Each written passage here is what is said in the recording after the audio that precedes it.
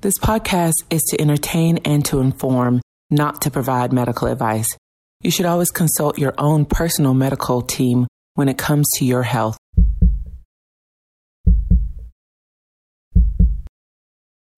Welcome to another episode of At the Heart of Your Health. I am your host, Dr. Kendall Griffith, and my co-host, Nurse Nikki. We are back again. I'm excited to be with you tonight and to discuss matters that get to the heart of your health. And tonight we're going to be talking about the same thing that is on everybody's mind, COVID-19, the novel coronavirus. Yes. So it's been quite a week. We have been hearing about all of the things that's happening in New York and in Louisiana and elsewhere around the country. The numbers seem to be going up. Washington State, New Jersey. Yeah. Mm-hmm. And even in Georgia too, the numbers are going up in Georgia. Mm-hmm. Yeah, and so we are expecting to have a spike in the next couple of weeks. Yes, a surge. Mm-hmm. So we can talk a little bit about that. So what is very important though is that again we're talking about how do you prevent yourself from getting this thing. Very important, right? And it's not just about you not getting it, but it's about you not being able to give it to somebody else. I heard someone say one time that it is not just about preventing suicide, but it's also about preventing homicide. Mm-hmm. And I thought that was a profound statement. Right. And it's so true. When we talk about this pandemic, I'm sure everybody has heard about flattening the curve. So let's just talk a little bit about that curve that everybody's talking about. What the curve is the amount of people who can become infected at any one particular time. And over a period of time, that number will increase.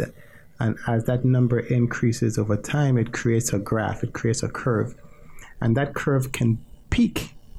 The concern that we all have is if that peak rises so much that there are more people in need of medical help than the health system is able to provide. And so what we're talking about is, does the hospital or hospitals in your area, do they have enough critical care beds to care for you if you were to get sick?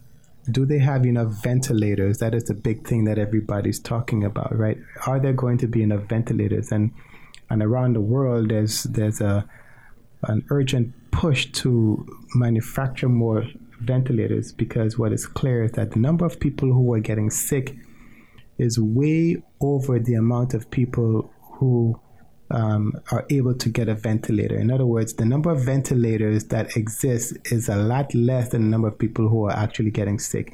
It's like having the Titanic, being on the Titanic, and you know that the Titanic is going to hit the iceberg, and you realize at the last minute there are not enough lifeboats to save everybody. Right. This is exactly what this is. There are not enough lifeboats. There are not enough ventilators that if we hit that peak, that everybody's going to be able to be put on a ventilator and be saved, right? So what's important then is we have to what we call flatten the curve. Now, if we flatten the curve, we don't overwhelm the health system, and so that means that by flattening the curve, meaning that less people are infected, that means that less people are sick, which means that less people need to be on a ventilator or need to be hospitalized or be in a critical care bed. That's what we mean by flattening that curve. So by doing that, the system is not overwhelmed, and so everybody, most people, I should say, are able to survive this thing. So let's flatten that curve, okay? And we flatten the curve by doing a number of things, right? So, Nikki, you want to talk about some of the behavior patterns that we should be doing to sort of flatten that curve? Well, the biggest thing is the social distancing. And that's important because if we are not in closed quarters with other people, if we are staying away from other people, we lessen our chances of contracting coronavirus or COVID-19. Mm-hmm. that doesn't mean your family members in your household, because obviously you have children, you have to care for them. But that means going out, which is why the restaurants and stuff are closed. Yes, the grocery store is still open, but when you're going to the grocery store, and we'll talk about this a little bit later, you should be wearing some type of mask to cover your mouth and nose. But staying that 6 feet away from other people helps prevent, when you're talking or when they're talking, those droplets reaching the other person. That is what helps that. So just to be clear, those masks are not like the N95 mask. The N95 mask minimize the amount of virus that can actually get through to the mask. But the intention of the facial covering, as they're calling it, is to prevent those large droplets from being put out into the air. Right. When you wear a mask, if you are sick and you're one of those people who are asymptomatic, which is what the biggest concern is because those people can spread it to other people and not know they're spreading it. If you have a mask on, that prevents your droplets from exiting and passing on to someone else. Exactly. So everybody wearing the mask helps take the guesswork out of that, because you might not know you have COVID-19. You may not know you've been infected. Some people just have very minor symptoms. So if everybody wears a mask, we don't have to think about it. We don't have to think who actually is showing symptoms, who's not showing symptoms. So if everybody has their nose and their mouth covered, if you're talking to someone, if you sneeze, if you cough, all those things get trapped in that mask, so it doesn't go out into the atmosphere and reach to someone else who's in your close proximity. So that's the thing about wearing the mask. And I know there was a little back and forth on it, but I personally, as a healthcare worker, felt we were eventually going to go to that. It's something that's been shown in other countries to help flatten their curve. It's been successful. It's been one of the things that in Asian countries, people go to immediately. There's a little bit of a stigma, apparently in the United States, that if you have on a mask that you seem like you're sick. Well, let's just all wear it, and then we'll take that stigma away. We'll all wear them. We'll all protect each other. Yeah. You know what is nice too? You know how it seemed like socially wrong to not to shake somebody's hand. It is now more socially acceptable to not to shake somebody's hand. The stigma of you being rude for not shaking somebody's hand seems to be dissipating, because everybody is accepting this new norm that it's okay to not to shake somebody's hand in this sort of situation. Yeah. Yes, we can greet people other ways. I mean, in the United States of America, that has been a thing. When you're in a business meeting, when you're greeting someone, it's just, it's a gesture of respect, and we understand it. But in this time, and probably moving forward, honestly, because that lessens the chance of other viruses like the flu virus, which so if we do that and we continue, it's not rude. It's not rude. Yeah. It actually is a nice thing to do. So everybody's protecting each other. I maintain my stance about the Vulcan greeting. Live long and prosper. Yeah, I'm for the namaste greeting. So that sounds nice too. I like that one. I like that one. Yeah. So flattening that curve becomes very important, because each individual actually plays a role in minimizing the ability of this virus to be transmitted from one person to the next and causing a spike or a surge in the infection rate. And so collectively, we are able to flatten that curve, right? So we have in Georgia, can you pull up the Georgia Department of Health? I have the current statistics. Okay. We are at 10,189 cases with 389 deaths. That's in Georgia. That is in Georgia. Okay. So it has risen. Some of the things I saw online earlier today hadn't caught up with the current statistics, but our statistics are higher than obviously we'd probably want them to be. Yeah. And so I wanted to talk about the projected peaks. And again, this is why it is so important. Please, folks, it is so important to follow the social distancing recommendations and mandates that are out there now, because this is how we're going to be able to keep this peak down. So the anticipated peak for the state of Georgia is April 21st, meaning that is going to be the maximum amount of infections and the maximum amount of deaths at any one time. And after that, it is expected that that is going to start to trail off somewhere into the early parts of June. What is projected for the state of Georgia is that there are going to be a total of 2,630 deaths from the coronavirus. So that number could go up if we don't practice the social distancing. And why this comes into play is because this virus is called the novel coronavirus for a reason. Novel, new, because we have never been exposed to it before.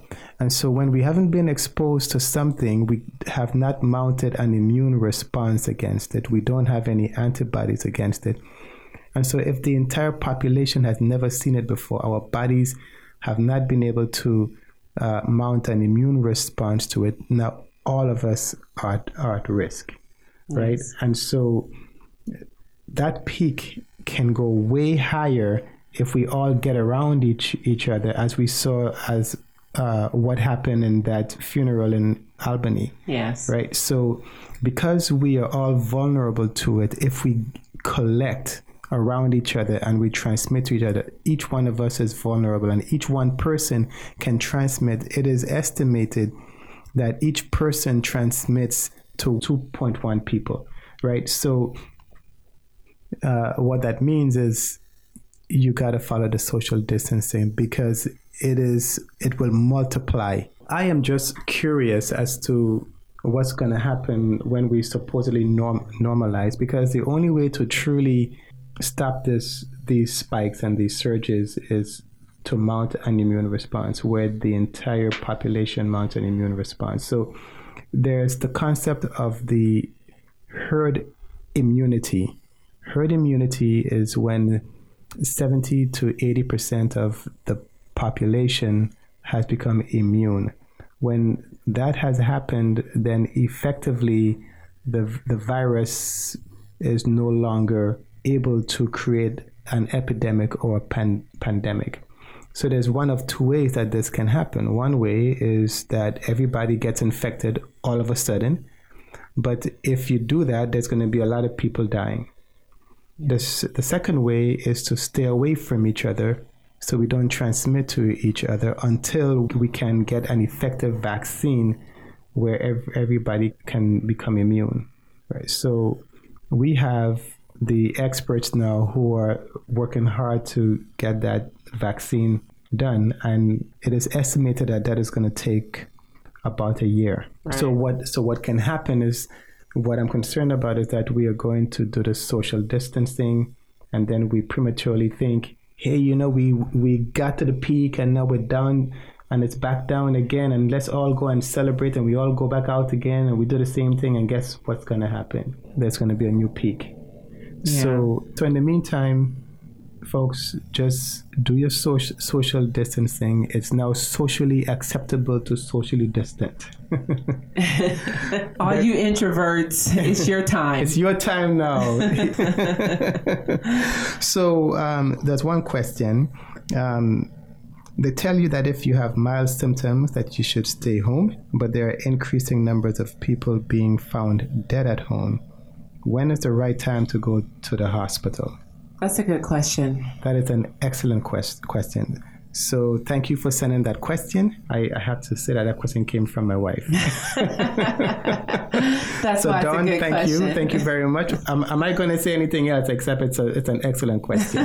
No, but really it is. No, it is very much so. So if you can't breathe, let's just keep it very simple. Yes. If you can't breathe, you need to call 911 or you need to get to the emergency room. Do not wait just because we say that you are supposed to socially distance yourself from everybody else. And the other thing that is happening is that people are afraid to go to the hospital because they are afraid that they're going to catch the virus. Right. But the reality is that if you are in trouble, do not wait. You need to go and get help, because it is better that you are in the hospital where you can get the help rather than being at home.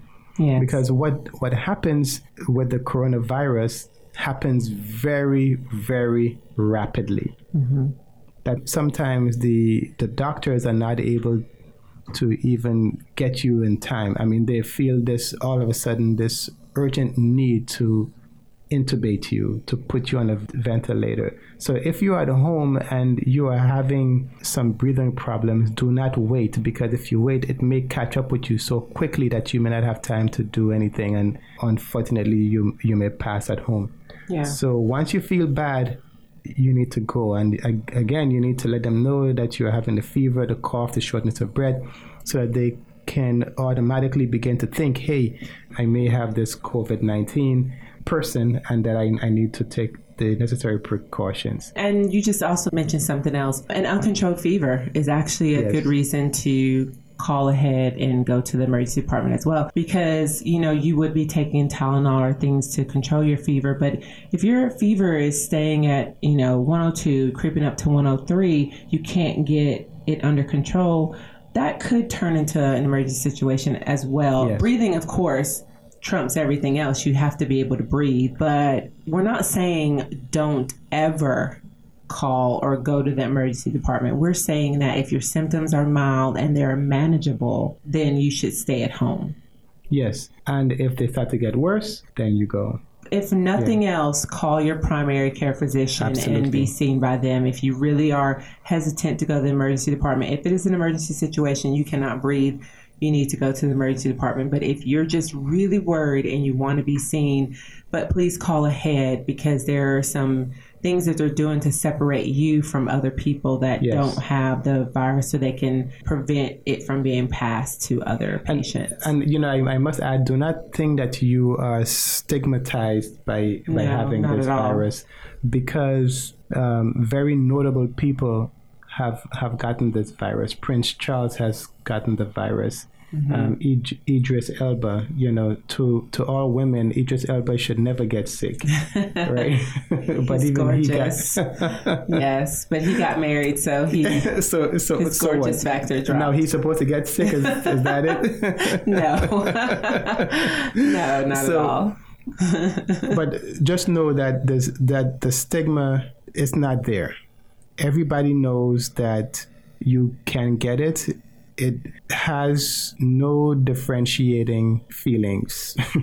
It doesn't care whether you're black, you're white, you're Hispanic, you're Asian.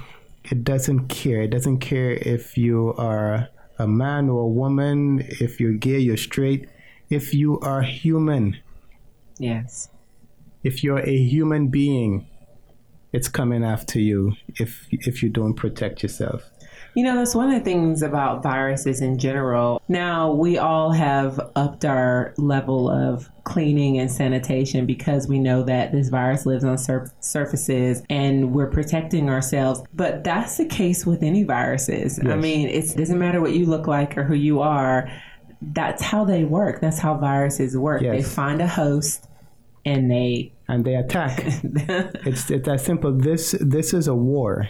And, we are so accustomed to wars being between humans, one nation versus another, one group of people versus another people. We are not prepared for, this is almost like it's an alien species that is attacking the human race. We didn't learn.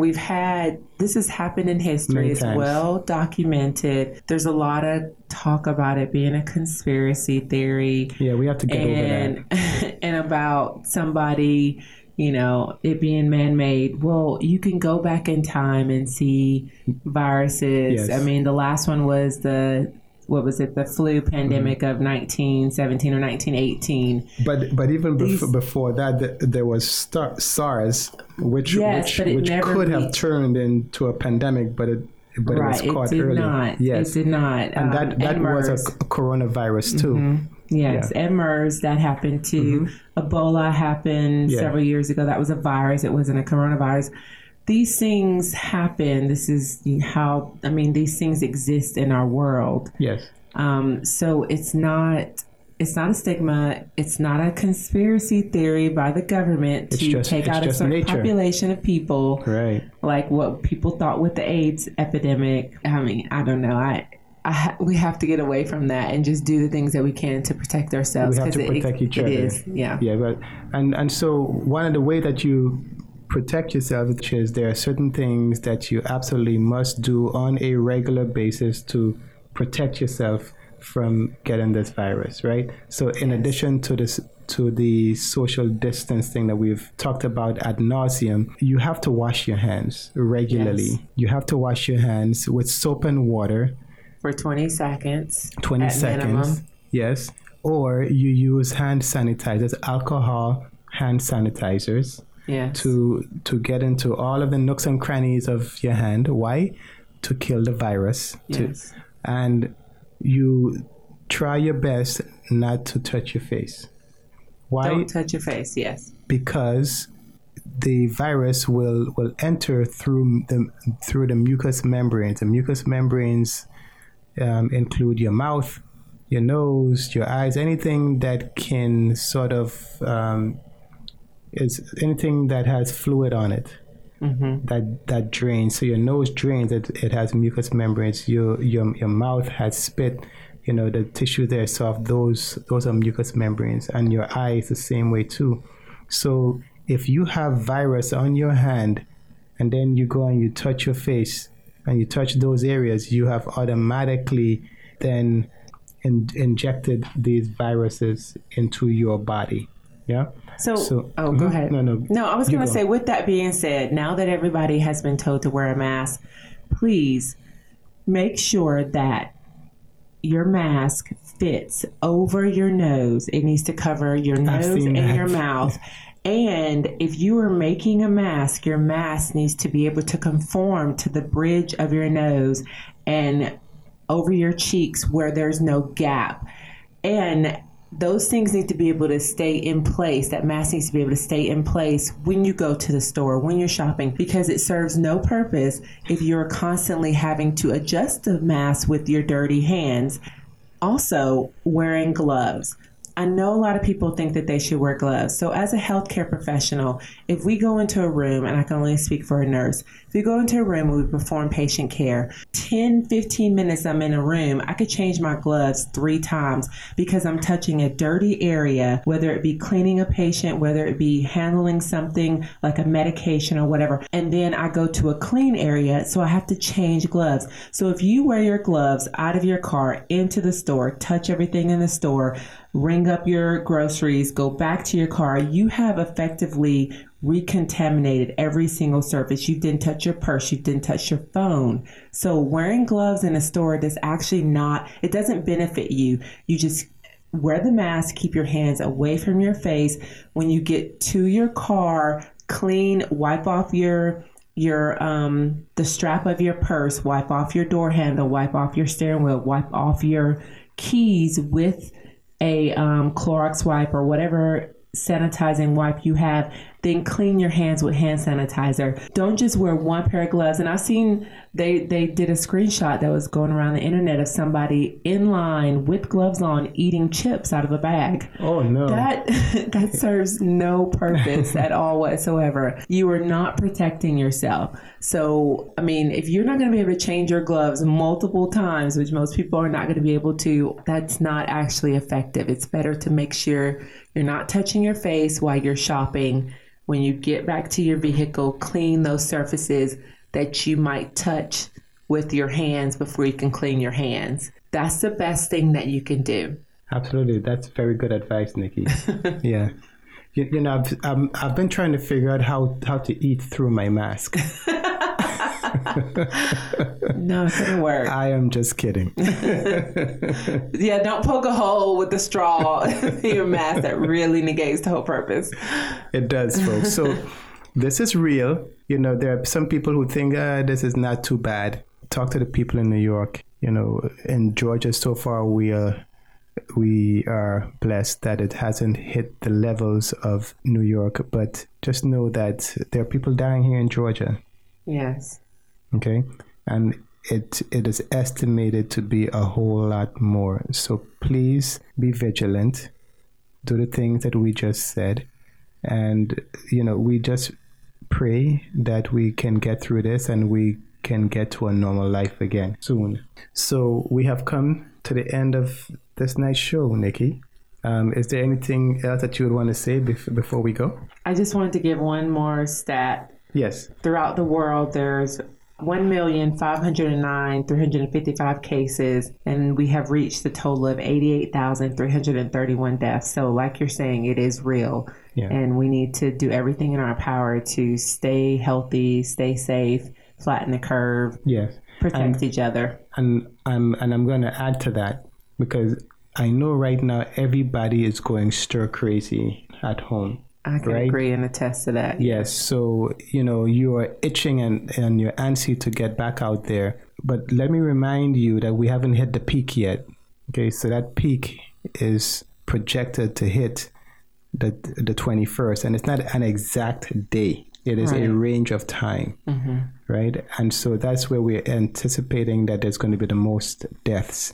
That doesn't mean that there's not going to be deaths after that, but there's not going to be people infected after that. This is a continuum of people getting infected and people dying, but it is expected to peak at that time. So you are not out of the woods by no stretch of the imagination. So hold the course. Continue what you're doing. Spend time with your loved ones. Just make the most of it. We can turn every dark cloud into a silver lining. And so I believe that the silver lining in this case is it's the gift that we have now to spend time with our family, which since we're always so busy in this world, we don't have time to do. And so I know for me, I am very grateful for that time.